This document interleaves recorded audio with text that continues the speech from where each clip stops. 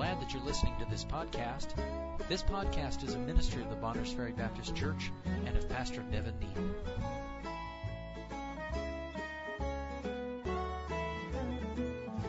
Would you stand with me as we read our scripture tonight? 1 Corinthians chapter 15. The context of 1 Corinthians 15 is the promise of the resurrection. Not only does he focus on the truth of the resurrection of Christ, but the promise that means for us, the hope of our resurrection, a glorified body. All that having been said, he says in verse 57, 1 Corinthians 15, "But thanks be to God, which giveth us the victory through our Lord Jesus Christ. Therefore," so there's verse 57, "Therefore," because of verse 57, "my beloved brethren, be ye steadfast, unmovable, always abounding in the work of the Lord, for as much as ye know that your labor is not in vain in the Lord." Now if we go to Numbers 21, and after we read this, we'll say some more just by way of introduction. Numbers 21, beginning verse 1. The children of Israel are in their wilderness wandering when this takes place. The Bible says in verse 1 of Numbers 21, by the way, this is just, if you look just right back at the end of Numbers 20, you'll see Aaron has just died. They are preparing to go into the promised land for the second time. We'll backtrack in history for our second point, but we're going to start here in Numbers 21. So Aaron's just died. The Bible says, "And when King Arad, the Canaanite, which dwelt in the south, heard tell that Israel came by the way of the spies, then he fought against Israel and took some of them prisoners. And Israel vowed a vow unto the Lord and said, If thou wilt indeed deliver this people into my hand, then I will utterly destroy their cities. And the Lord hearkened to the voice of Israel and delivered up the Canaanites, and they utterly destroyed them and their cities. And he called the name of the place Hormah. And they journeyed from Mount Hor by the way of the Red Sea to compass the land of Edom. And the soul of the people was much discouraged because of the way. And the people spake against God and against Moses. Wherefore have you brought us up out of Egypt to die in the wilderness? For there is no bread, neither is there any water, and our soul loatheth this light bread. And the Lord sent fiery serpents among the people, and they bit the people, and much people of Israel died." There's much more to be said. This is the story of the serpent on the pole, but for right now, we'll stop our reading. You may be seated. And as you are there, let me give you a definition of the word discourage. According to the Webster's 1828 dictionary, the word discourage means to extinguish the courage of, to dishearten, to depress the spirits, to deject, to deprive of confidence. And this is used in the context, one of the verses we'll use in Colossians 3, that fathers are not to provoke their children to wrath lest they be discouraged. It means to deter from anything with or from, to deter from anything. So as the children of Israel were discouraged from going into the land of Canaan. And to attempt to repress or prevent, to dissuade from, as to discourage an effort. And so it has the idea of disheartening someone in a cause. You and I have been called to holiness. We've been called to godliness. As we saw in 1 Corinthians 15, we've been called to the work of the Lord. You think about some of the, I think about my own life, my Christian life, and I divide it, and I can't help my brain alliterate sometimes without me asking it to. But I think about my walk. That has to do with my fellowship with God, my communion with God, my personal conduct that only the Lord sees. That's my walk. That is my daily decision making in my spirit, in my mind, in the deeds of my body, between me and my Lord. And that walk at times can be difficult because of the temptations of the flesh and the direction God leads us. I think then that my Christian life is not only about a walk. That's my fellowship with me and God as my Heavenly Father through the Lord Jesus Christ. I think about my work. Those are the things that He has entrusted me to do. He has gifted me to do, and He has entrusted me to do. My work involves loving my wife. My work involves bringing up my children in the nurture and admonition of the Lord. My work involves prayer. My work involves study of the Bible, preaching the Scripture, doing the work of an evangelist, taking oversight in the church. That's my work, your work. Some of you have not a ministry vocation. Most of you have secular vocation. So your work involves going out into the world and providing, as we have all done and do, providing for a family. Ladies, your work involves raising children and loving your husband. I mean, it starts in the home And then there's a work in the church to be done. There's a work in the world to be done. We all have the work of evangelism to do, the work of letting our light shine before men. So that's our work. We have service to do for the Lord. Then there, and raising children, all those things fall under the heading of the work that's been entrusted to us. Then we also have warfare. Warfare is the opposition that takes place between the Word of God and the lies of Satan, and the war that takes place in our mind between the appetites of our flesh and the leadership and the desire of the Holy Spirit of God. Our fleshly lusts, the Bible says, war against our soul. We wrestle not with flesh and blood, but against principalities and powers and spiritual wickedness in high places, meaning there is an opposition to the will of God in our life that is like a wind or a stream working against us, and we must, with the Word of God, combat the temptations of our flesh, the appeals of the world, and of course the tempter that's behind that. Walk, work, and warfare, all of those things are a part of our life. That's really how our Christian life can be divided up. And in the process, we have objectives put before us, articulated by the Word of God. This is what I want you to be. This is what I want you to do because I've saved you. This is the stand I want you to take. And there can sometimes in our walk say, doing God's will is just getting difficult. Or we can feel like it's not worth it. Why should I continue to be involved in the work of the Lord? Why should I continue to go to church and assemble with the believers and give myself to the work of prayer and give myself to the work of teachings when you teach, or give myself to the work of giving, or give myself to the work of whatever it may be that God has you doing in the church and then from the church in the world? Why should I go about the work of witnessing? I've witnessed to thousands of people and most don't want to hear. We can go on, but I want us to see that what I'm talking about tonight is the will of God as it relates to our walk and our labor and our conflict. God has a will in those things. And there is a time where the Lord stirs our heart because He saved us. Out of gratitude, we submit to the Lord and say, I want to go your way. I want to live the life you have laid out for me. I want to run the course you have for me. And so we lay aside weights and we get on the course that the Lord has for us. But in the course of God's will, there are sources of discouragement. Sources of discouragement. We're going to begin with this source in Numbers chapter 21. Our first point are the sources of discouragement. Again, there are numerous sources, but I believe these three are because they're in our Bibles highlighted as sources of discouragement. That's where we're going to put our attention tonight. Number one, we can be discouraged because of the difficulty of the way. Simply the difficulty of the way. Can you think of any New Testament examples where the Lord gave clear direction and then His way was very difficult? In our family devotions this week, we considered the time when the Lord Jesus told the disciples to get on a boat and go to the other side. They clearly knew the will of the Lord. Get in a boat. That was very practical. Then they knew the will of the Lord. Go to the other side. The wonderful thing is He got in the boat with them. What's to fear? But when He got in the boat with them in the midst of the Sea of Galilee, a raging storm came on then. Waves filled their boat. The winds lifted it. It sought to overthrow them. And they in the middle of that said, Carest thou not that we perish? You know what they were? Discouraged. Here we are doing exactly what you told us to do. And you are sleeping in the back of the boat. Don't you care that we're all dying? They were discouraged. Were they in the will of God? Now here's what people get wrong. They think, well, if I'm following the Lord, then the mark that it's the Lord's will is everything will go smoothly. And that's a fleshly way of thinking. I think we've probably all thought it. Well, because I think we're pragmatists by nature. That's what I think. The mark that I made a right decision is everything goes smoothly. Hardly so. The Lord's way is not an easy way. He never promised that. If we walk our way through the 23rd Psalm, yes, it starts by still waters and in green pastures, but it's not long when you are going through the valley of the shadow of death. That's not an easy path. It's a mountain climb. It's a dark place. The Lord's leadership does not mean that the way won't get difficult. It's very interesting to me. Aaron has just died in Numbers chapter 20. Numbers chapter 21, verses 1 through 3. The children of Israel have known conflict, and they have been the victors. And in verse 3, they are shouting the victory, but in verse 6, they are ready to quit on God. Boy, I tell you, we as humans are fickle. We should not trust our emotions. We're fickle. We're on cloud 9 one day and in the depths tomorrow. And you know what happened? Their circumstances changed. That's what happened. They had a victory this day, but then the Bible says, so it's verse 3, they've just won a victory. Verse 4, and they journeyed from Mount Hor by the way of the Red Sea to compass the land of Edom. Now, if you study your Bible, you understand the Lord told them they were not allowed to fight the Edomites.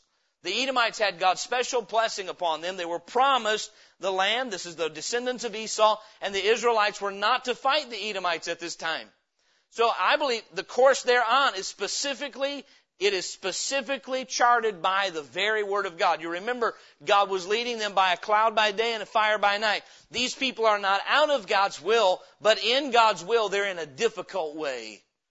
And I'll say this, especially to you young people. More young people quit trying to do what's right for this reason than any other I know. It's just too hard to do right. It's too difficult. It just seems like everything's against me. Everything's against me. If you can at times feel like nothing's working for you and doing what's right. I've shared with my children, maybe even with you, there were times in my adolescent years when the Lord would get a hold of my heart on Sunday through the preaching and the teaching. Man, God would get a hold of my heart and I'd get concerned about serving the Lord. I'm going to go home and I'm going to get serious about studying my Bible, and I'm going to get serious about telling people about the Lord and obeying my parents and doing what I know is right. There are a number of things I knew were right. That'd be on Monday. By Wednesday, I'd quit. You know why? Because on Monday, I go to step forward, and all of a sudden, my lazy body doesn't want to get up.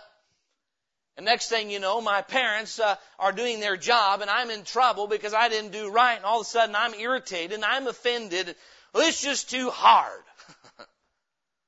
It's too hard. Now here, the way was hard, the Bible says, and the soul of the people was much discouraged because of the way. The way. Turn with me, if you would, to 2 Timothy chapter 2. Something we've been looking at with our young men in Bible Institute is, and this has been the heart of our series thus far. Our whole class this year has been on what it means to be a faithful man, because that's a prerequisite for God using us to teach others also. If we're going to pass on the Word of God to others and teach others, we've got to be faithful. Paul tells Timothy in 2 Timothy chapter 2, Thou therefore, my son, verse 1, be strong in the grace that is in Christ Jesus, and the things that thou hast heard of me among many witnesses, the same commit thou to faithful men who shall be able to teach others also. Thou therefore endure hardness as a good soldier of Jesus Christ. And this verse, as well as many others, put forward the clear truth that the way of the Lord is not an easy way. But yet His grace is sufficient. You'll remember the Apostle Paul. The Apostle Paul had a thorn in his flesh, did he not? And he said, thrice I asked the Lord to remove it, and the Lord said no, all 3 times. Meaning the Lord did not make His way easier. He gave him grace for the way. Nonetheless, the number one source I find for discouragement is the way that the Lord leads us. It's difficult. The Bible says the soul of the people was much discouraged because of the way. Here's what it was. It says, and the people spake against God and spake against Moses. Wherefore have you brought us up out of Egypt to die in the wilderness? For there is no bread, neither is there any water, and our soul loatheth this light bread. Now there's another message here we've preached before. It's interesting how there was no bread, but they loathed light bread. Isn't that interesting? There was bread, they just didn't like the bread they were getting. God was providing, they just didn't count it as worthy of them. And so then you read, the Lord sent fiery serpents among the people, and they bit the people, and so on. We'll talk later in the next point about the outcome of this discouragement. But all I want us to see here is that the number one source of discouragement was because of the way. The way of Christianity is likened to a marathon. The way of Christianity is so we're not talking about a little short sprint. We're talking about a race. Paul said, I've fought a good fight. I've kept the faith. I've finished my course. That course that's referred to there. And in Hebrews chapter 12, verses 1 and 2, the course that is set before us, the race that is set before us, speaks of a long-term race. Anybody that's run a marathon will tell you the way can be discouraging. It's, a lot of times we have energy for the start, but it's after we've been running a while that the way begins to wear on us. We say, this is challenging, it's difficult. And the way of Christ is likened to a marathon. It's likened to a wrestling match. We wrestle not against flesh and blood, but against principalities. It's likened to a battlefield. It's likened to a farm. It's like, so you think about the way of the Lord. It's likened to working a farm. It's likened to a boxing match. 1 Corinthians 9:24. He that striveth for the masteries, or a wrestling match. This is what God likens the way to. It is a struggle. It's a back and forth push of the Lord's direction in our life and the opposition of our flesh and the world and the devil. And the way of following Christ, because of the opposition, can be discouraging. And so then the first source of discouragement was the way that the Lord led him in. Number 2, we go to Deuteronomy chapter 1. Deuteronomy chapter 1. You can also read of this in Numbers chapter 32. Moses rehearses when the spies were sent in to the land of Canaan to spy out. And he references the effect of the unbelief of these men on the others as being discouragement. So the first source of discouragement is simply the difficulty of the way. There's times the way the Lord leads us is challenging, it's difficult, we're hungry, we're thirsty, we're tired, and the way itself, we get discouraged because of the way. Number 2, we get discouraged because of the unbelief of others. Deuteronomy chapter 1, Moses again is rehearsing the history of Israel to the people. He says in verse 19, and when we departed from Horeb, we went through all that great and terrible wilderness, which ye saw by the way of the mountain of the Amorites, and as the Lord our God commanded us. And we came to Kadesh Barnea. And I said unto you, ye are come unto the mountain of the Amorites, which the Lord our God doth give us unto us. Behold, the Lord thy God hath set the land before thee. Go up and possess it, as the Lord God of thy fathers hath said unto thee. Fear not, neither be discouraged. And ye came near unto me, every one of you, and said, we will send men before us, and they shall search out the land, and bring us word again, by what way we must come up, and into what cities we shall come.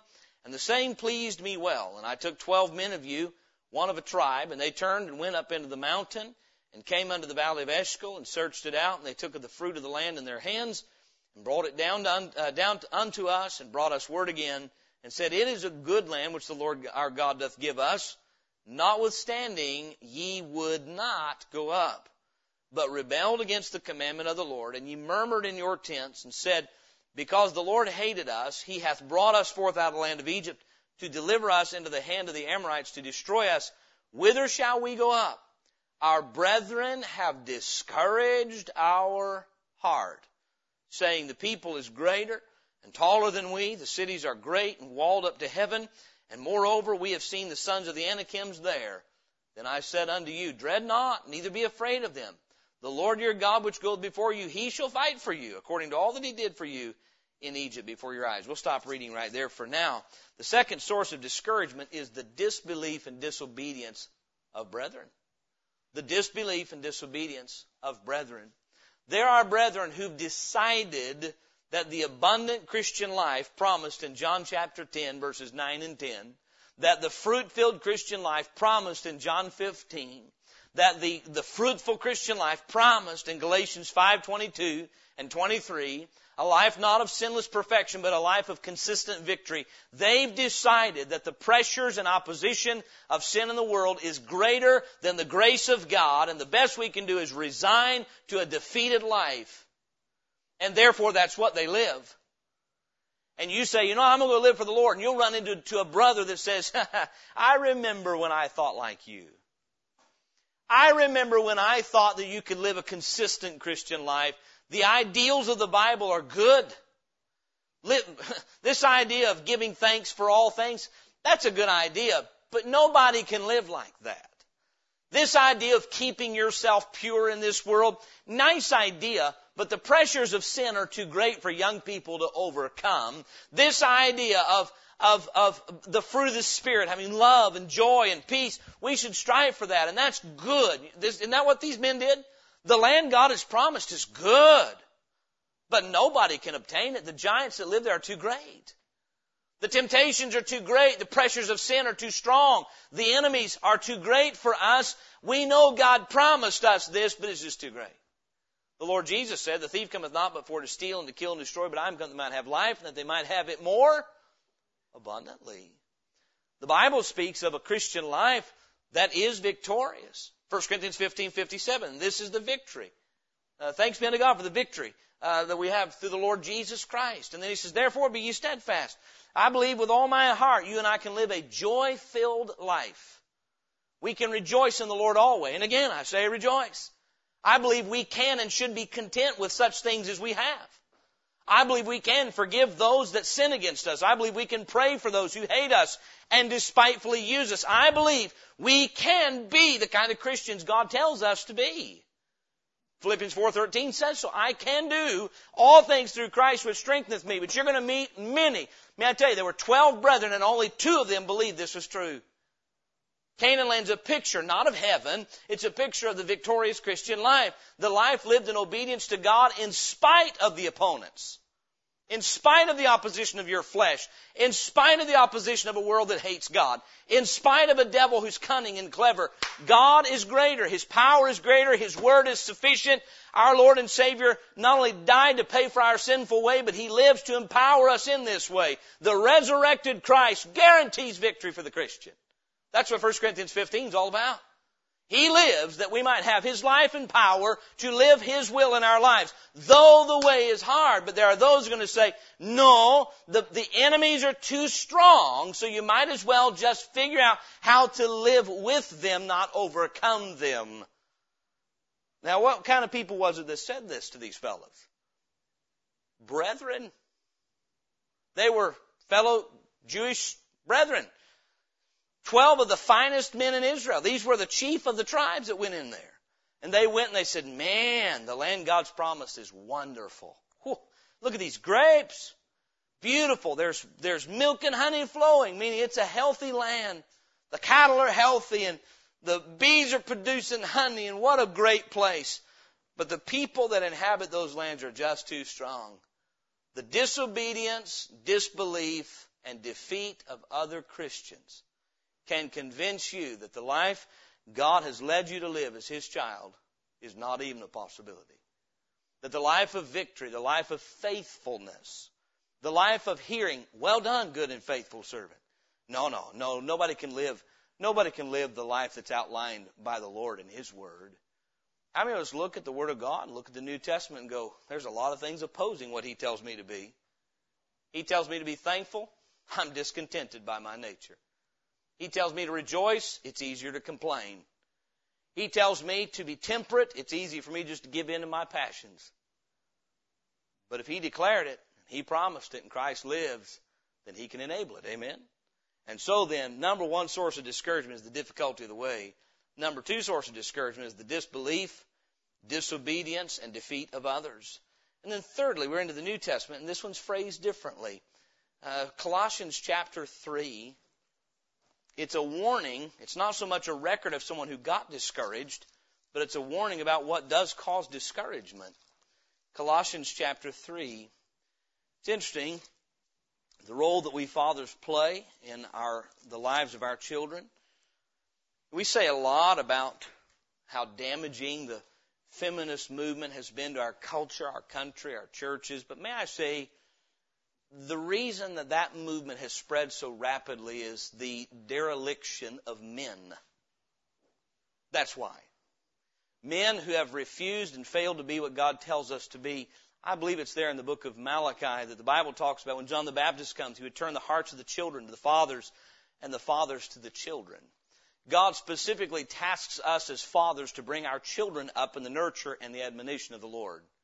And many dads have just flunked out. He's not done it, not even attempted to do it, not stepped up and taken that position that God's given us. And that's the context we have Colossians 3 in, is the charge to fathers concerning their children. Colossians 3:21, it says, fathers, provoke not your children to anger, lest they be discouraged. Now, with that in mind, look at Ephesians very quickly. It's the same commandment worded a little differently in Ephesians chapter 6. When it says in verse 4, and ye fathers, provoke not your children to wrath, but bring them up in the nurture and admonition of the Lord. And so it's as though it's an either or. If you won't bring them up in the nurture and admonition of the Lord, you're going to end up provoking them to wrath. If you're not going to provoke them to wrath, you're going to have to rather bring them up in the nurture and admonition of the Lord. The word provoke means to anger alongside, to enrage, anger, or provoke to wrath. Fathers have a unique way of being able to irritate their children, to rib. How many of us know this? A father that won't rule, say, you know what, here's what we expect of you because this is what's right in the sight of God. Here's what is going to happen if you don't do what's expected. Here's the blessing you receive if you do. Here's the chastisement you receive if you don't. And the father that doesn't rule based on the Word of God and doesn't input the Word of God into the lives of his children, what's going to happen is he won't discipline that child until that child is irritating him. And an irritated father, and a mother can do the same, an irritated father, instead of disciplining according to the Word of God, by rule, by clear-cut rules, by justice and judgment and equity, the father won't do that. Will wait until he's angry, and then he'll flick his kid behind the ear. Say, stop it! Oh, that'll get him. That'll help him. Boot you halfway across the room, boy, you make me so mad. You with me? You're an idiot. Dads, we ever done this? The Bible says, provoke not your children to wrath, lest they be discouraged. You're going to kill the heart of your child if you use your authority to provoke them, to stir them to anger. By the way, name calling, berating, physical abuse, whatever it may be, all these things are provocations of a child. You know what's provocation? We don't have to get into all the reasons why. You're bigger than that child. What can they do about it? God says, don't abuse your authority this way. Don't use your authority to provoke that child to anger. Rather, instruct him, teach him, discipline him in the way that he should go. Show him the ways of God by your living, by your words. And I understand these are three disconnected texts, but the fact of the matter is, these are the areas that God brings to our attention that are sources of discouragement. The difficulty of the way. God has not promised us an easy way. The way that He leads us by His Holy Spirit through the Bible as His children is not an easy way, but it's a good way. The disbelief, disobedience, and defeat of others is a source of discouragement. We begin to listen to them more than the Word of God. We'll begin to believe that their disobedience is God's will, or it's just what we have to resign to. Their disbelief becomes ours, and we listen to them more than the Word of God. But may I say this, the third one has to do with the distressing of an authority in one's life, specifically here a father, that ends up being a source of discouragement to the next generation. We as fathers must take very seriously our role as fathers and not be a source of discouragement, sucking the life out of that child. That child that was encouraged to do what is right now has been discouraged because I have not behaved as God told me to. You with me? And so then these three things are what are highlighted in the Bible as significant sources of discouragement to people that are seeking to do right. In Colossians 3, the context is He's just told children in verse 20, children, obey your parents in all things, for this is well-pleasing unto the Lord. You get a child that says, I'm going to obey my dad, and while he's obeying his dad, man, dad is provoking, all of a sudden that child is discouraged. And so then, the sources of discouragement, the difficulty of the way, the disbelief of others, the distressing of an authority in our life, that one's on the authority. The other two, we are to respond properly to those sources of discouragement. The third one, we'll see the solution has to do with us making sure we're not that source of discouragement. So the sources, difficulty of the way, disbelief of others, their disobedience and defeat, and the distressing of fathers or of a human authority in our lives. Number two, the significance of discouragement. As we review the accounts we've looked at, the significance of a discouragement is huge. In Numbers chapter 21, where we started, when they got discouraged, I want to turn back over there and just show you a downward slide once they got discouraged. Numbers chapter 21. Once they lost their courage to go forward in the will of God. That's what it is. Courage is that strength of will and force of will to move forward in the face of danger or whatever it may be. Once one says, this is just too difficult, I'm going to throw in the towel, it opens the door to all sorts of things. In Numbers 21, verse 4, they're discouraged. In verse 5, they're discontent. By the way, if you're discontent, figure out where you got discouraged. Discontentment is a sin. Can I remind us of that tonight? Discontentment is a sin. In verse 5, they're discontent. They speak evil against God and complain about His lack of provision in their life. Then that brought deception. The end of verse 5, they say, we have no bread, but we loathe this light bread. They are self-deceived, as we noted earlier. And in verse 6, they are distressed. The Lord sent fiery serpents among the people, and they bit them people, and much people of Israel died. There's death that comes into the camp. This all started with discouragement. It all starts with them being wearied with God's way. If you're battling, saying, man, the Christian life, God's leadership, God's will for my life, it's just hard. It's just hard. My flesh doesn't like it. The world makes me feel like an idiot. It's just, it's hard on my mind. It's hard on my body. It's just hard. Look out. Discontentment comes next. Self-deception, distress, and death. And yet finally God delivers them when they acknowledge we've sinned. But listen, it all started with what? Discouragement. Meaning we don't want to continue going God's way. It's just we're ready to give up. We're tired. We want to quit. Discouragement is that longing to quit in what we know we ought to be doing. And so then the significance, it brought about disobedience. It brought about discontentment. It brought about even death. In the account where the spies are going to the land, where we read in Deuteronomy chapter 1, Joshua, the one thing Moses said is, be not discouraged. Don't go in there and let things discourage you and turn you back from going into battle and conquering this land. Don't be turned back. And the one thing they did is went in and got discouraged. But what discouraged them? People that didn't believe God. Now listen, church, you and I, we cannot help other people not believing God. So the solution here, we'll get the solution in a minute. So we have to look at this realistically. There will always be people that don't believe God. So discouragement then is always a potential for us. So we must understand, you and I must be careful who we listen to.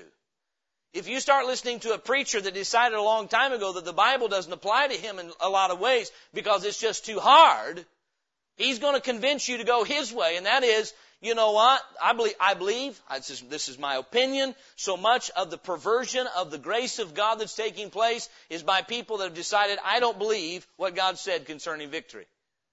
I am resigned to the defeat of sin in my life, and therefore I'm going to convince others to go with me. It's just those 10 spies doing the same thing all over again, looking at the conflict and saying it's too hard. What God has commanded, He cannot mean because it's too challenging. They focused on the size of the enemy rather than the promises of God. But the result was defeat. God's people had to roam 40 years in the wilderness because of discouragement. Discouragement that was rooted in disbelief. Let's just think about this. Had God already promised them unequivocally the victory? So the discouragement wasn't even necessary. It didn't even need to be. It was not even logical. God had promised them the victory, but they believed the opposition. They believed the reasoning of their flesh over the promises of God, and it resulted in the defeat of God's people. Even in that instance, thousands of them died when they tried to go up into the hill and go to battle without the power of God. Many were defeated. And so the significance, it brought about discontentment, disobedience, defeat, death on both occasions in Numbers. And I believe this, it brings about the offense. In Ephesians chapter 6, the Lord warns us not to offend others. He warns us especially not to offend the little one. Better for a millstone be hanged around our neck than we offend a little one that trusts in Him. And so the idea of discouraging a child who would be obeying and serving God and being the source of that discouragement, it's significant. It might be easy to underestimate discouragement and say, well, everybody gets discouraged. Yes, we do, but beware. Discouragement is significant. It leads to other things. It leads to disobedience and death, and it leads to defeat. Discouragement, listen now, tonight discouragement in your life could lead to the defeat in another Christian life. You young people that say, this way of serving the Lord is just too hard, you be careful. A group of young people who are sincere about serving the Lord and get encouraged about taking mission trips, all of a sudden can have one or two young people that have just given up on serving God become a wet blanket, a sour apple among the rest to say, it doesn't work. I'm proof. I tried. I prayed. I asked God for wisdom. I asked God for help. He didn't help me. It's still hard serving God. Careful now. You'll rub off on somebody else. It's significant. Amen. I've had people in my life, people who had resigned to a defeated life, who didn't have any problem helping me resign as well. Misery loves, sure does. So then, discouragement is significant. It brings disobedience and discontentment and death and defeat, and we could go on and on. But thirdly, the solution. So we've seen the sources, difficulty of the way, disbelief and defeat and disobedience of others, the distressing of an authority in our life. By the way, you think about that not only with fathers. Let's just use one more illustration from the Bible. Think about David. David was anointed of God. When he was a boy, you can see his sincerity and his zeal when he slays Goliath. And it's no time at all that he has an authority in his life that distresses him, that oppresses him, and was a constant source of discouragement in David's life until finally God delivered him. And so this comes from multiple angles, but nonetheless, let's see our solution. Finally, the solution to discouragement. Number one, if we're not going to be discouraged, we must remember. I'm going to just use that word. We must remember the promises in the Word of God. We must remember the Word of God. Remember Deuteronomy 1 verse 21? What Moses had said? Someone got into the promised land and did not remember what Moses said. He had said when he sent the spies in Deuteronomy 1 verse 21, Behold, the Lord thy God hath set the land before thee. Go up and possess it, as the Lord God of thy fathers hath said unto thee. Fear not, neither be discouraged. When the children of Israel are about to go into the promised land the second time, this is what Moses was telling Joshua and the children of Israel. Deuteronomy 31 verse 6. Be strong and of a good courage. Fear not, nor be afraid of them. For the Lord thy God, He it is that doth go with thee. He will not fail thee, nor forsake thee. And Moses called Joshua unto Joshua and said unto him, in the sight of all Israel, Be strong and of a good courage. For thou must go with this people unto the land which the Lord hath sworn unto their fathers to give them, and thou shalt cause them to inherit it. And the Lord, He it is that doth go before thee. He will be with thee. He will not fail thee, neither forsake thee. Fear not, neither be dismayed. You'll remember when the 10 spies were murmuring and complaining and saying, we can't go in. What do Joshua and Caleb have to say?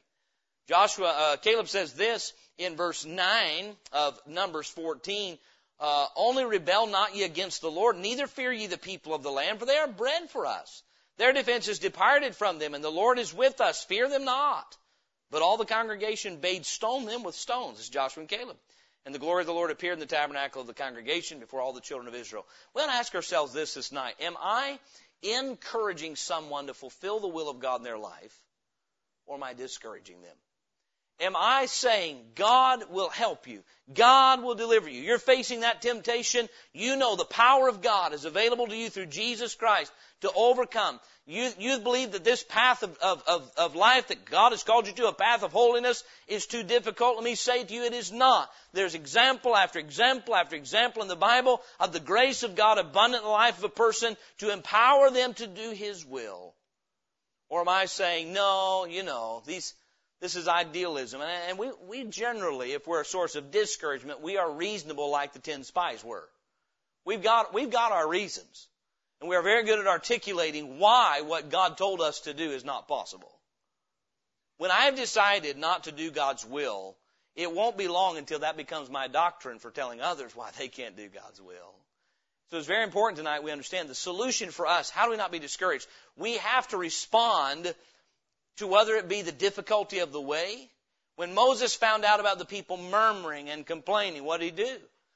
He prayed for the people. He remembered the Word of God. Here in Numbers, where our focus has been, Deuteronomy chapter 1, where they are going into the land, Joshua and Caleb remembered the Word of God. They said, you know what? We are hearing you say it's not possible, but God said. But God said. He said that it is possible. And if God delight in us, then He'll give us the victory. We have to remember the promises of God. We have to remember the presence of God. The Lord Jesus said, I will never leave thee nor forsake thee. So the first solution is just remember the truth. When the way seems too discouraging, remember the truth. What God's feeding you with you may not like, but He's still feeding you. Remember the truth that all the ways of the Lord are right. He never fails. He's not wrong. So first and foremost, get your focus off of the circumstances, focus off of the opposition, and back onto the Lord, looking unto Jesus, the author and the finisher of our faith, who for the joy that was set before Him endured the cross, despising the shame, and is set down at the right hand of the throne of the Father. Wherefore consider Him, lest you be weary and faint in your minds. You know what happens? You know what causes you to faint? Discouragement. Wherefore consider Him who endured what? Such contradiction of sinners against Himself, lest ye be weary and faint in your minds. God says if you're not going to faint, you've got to consider Christ. Quit considering the size of the enemy. Quit considering how many times you fall into the same temptation. Consider Christ who's overcome every temptation. Amen? So if we're going to overcome discouragement, we must remember the word of the Lord. We must remember His promises and His presence and His faithfulness. We got to get our focus on the Lord Jesus Christ and His faithfulness off of our difficulty, off of the size of the opposition. We must remember. Number 2, letter B, if you would, we should rejoice. When the people were discouraged while they were murmuring, they should have been rejoicing. So they were discouraged because of the way. It's amazing how thanking God will turn your discouragement into encouragement. Let me ask you something. How many times had God fed these people in the wilderness before they got to this discouragement? We'll just count how many times they'd murmured in time past. How many times had they thought that God was abandoning them and forsaking them and not going to provide for them, and He had provided bread and water? By the time we get to Numbers, where we read Numbers 21, we're 40 years. They've been wandering in the wilderness now 40 years. So water had come out of the rock. God had turned bitter water into sweet water. God had given them manna for 40 years. They were still getting manna. They were just discouraged. And had they said, you know what? Whoa. Before we get discouraged, let's stop and do this. Let's thank the Lord for dividing the Red Sea. Let's thank the Lord for the sweet waters of Marah that were bitter. Let's thank the Lord for when Moses smote the rock and water came out. Let's thank the Lord for manna every day so that we're standing here in good health. Don't you reckon if they had rejoiced instead of murmured that the discouragement would have vanished? I promise you it would have.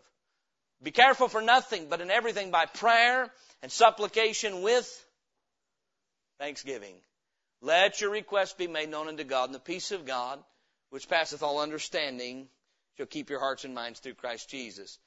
1 Thessalonians 5:16, rejoice evermore. Philippians 4:4, rejoice in the Lord always. And again I say rejoice. I do believe this. I believe, number 1, we have to remember the promises of God are faithful because God is faithful.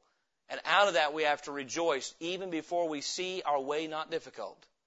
We're to give thanks to God for all things, Ephesians 5 says. In everything, but for all things. Amen? And so, number 1, remember the faithfulness of God. Number 2, rejoice in the faithfulness of God. And then number 3, refuse to be a source of discouragement ourselves. Number 1, let us not be the ones who discourage others in the way of Christianity, the way of Bible Christianity. Let us not be the ones who don't believe God and say, I know what the Bible says, but. I know what the Bible says, but. Let us not be those, and especially as fathers, let us not be the ones who use our positions of strength to discourage those who are weak. Let's not be the ones who provoke our children to wrath. We must remember the faithfulness of the Lord, rejoice instead of murmuring, and refuse to be a disbeliever, refuse to be disobedient, and refuse to be a source of discouragement to the next generation behind us. Amen? Whether it is me specifically with my own children, but let's apply that more broadly. How many times do you see young people, whether it's young Christians who've just gotten saved, or young people who are still young as children, and their faith is young as well, and it's the next generation that provokes them and discourages them? I mean, how many times, when you think about Joseph in the Old Testament, Joseph is zealous for doing what he's supposed to do. He's right, and his older brothers find very quickly that they can discourage him. Who do you think you are? May we never be a source of discouragement to the generation behind us of doing what God told them to do. May we never make it hard for our children to obey the Lord. Amen?